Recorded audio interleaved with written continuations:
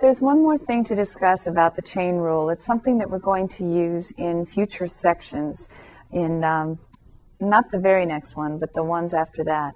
And so if you recall, y equaling some u to the nth power, where u is a function of x. When we wanted to find dy dx,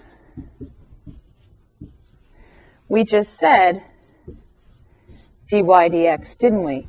We were really meaning the derivative of y with respect to x is, and then we'd have n u to the n minus 1, but then this is not x, right? This is a function of x, so we would have to say times differentiate u with respect to x, and that was the general power rule, the chain rule. Now, there are going to be times, both in your homework and in the future, where you're not necessarily going to have y as a function of x. You might have something like r is a function of t. If you're asked for dr dt, then you would just say, oh, the derivative of r with respect to t is 8t, right? We differentiated with respect to t, so I don't need to say any more. But what if instead of asking for dr dt, what if we want dr dx? Well, this implies to us that t is a function of x. Now this is going to be a lot more clear why we need this technique when we move into the next sections. But it is in this section, it is in the homework, so I want to make sure I cover it. So dr dx implies that t could be a function of x, right? So if I want to take the derivative of r with respect to x, I say, okay, well, if t is a function of x, then my derivative is 8t, right? Same as before, except this time I have to say, oh, but take the derivative of this with respect to x, because that's what's right here. So dt dx needs to be found after that. This is assuming that t is something like 5x plus 1, and it's just written as t instead. So you would have the derivative instead of 4 times 5x plus 1 squared. This is like u, right? But this time we're calling it t. The derivative would be 8t to the first times dt dx. If we knew that what t was, if we knew that t was 5x plus 1, then we could just multiply by 5. But if we don't know what t is as a function of x, they just say it is a function of x, find dr dx, then the best I can do is just say that the derivative of 4t squared with respect to x is 8t times dt dx.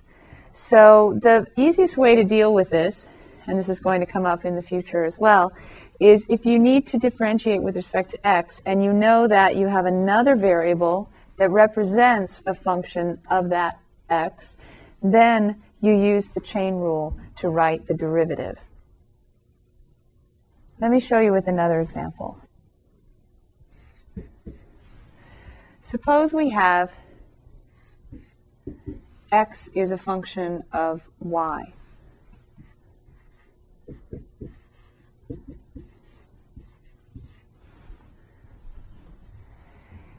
What could we find as a derivative that would be just very simple to apply? What if we asked for dx dy? Then this time I'm differentiating x with respect to y. So every time I see a term, I differentiate with respect to y. The derivative of 3 is still just 0. The derivative of a constant is 0. Plus, the derivative of y is just 1 with respect to itself, right? The derivative of y with respect to itself is just 1.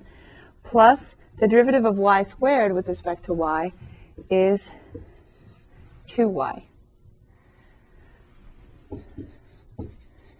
But this time, suppose y is a function of t. Suppose y is a function of t. And then we ask for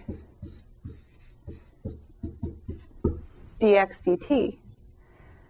Then what I would need to do is say, okay, the derivative of x with respect to t is still 0, plus the derivative of 1y with respect to t is 1. That's the derivative of dx dy is 1. The derivative with respect to y is 1, but I want the derivative of y with respect to t next. So I have to, this is dx dy times dy dt, so that I have basically dx dt here now, don't I, using the chain rule. So I have to multiply by dy dt, plus the derivative of y squared would just be 2y, but again, 2y is representing our dx dy.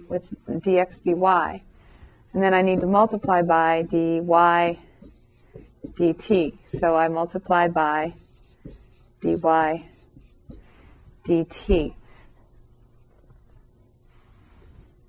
So dx dt equals 1 dy dt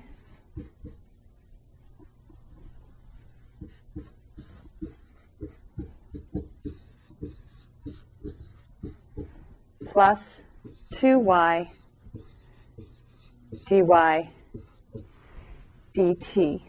So there's actually a very simple way to do this. It's just confusing because of the notation and the ideas behind it.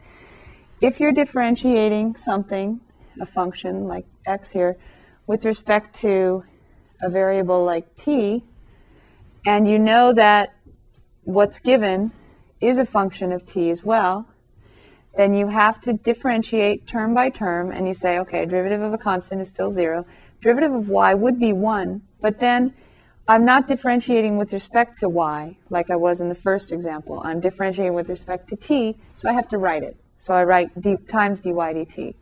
Plus the derivative of y squared is 2y, but then I'm not differentiating with respect to y, I'm differentiating with respect to t, so I have to write times dy dt.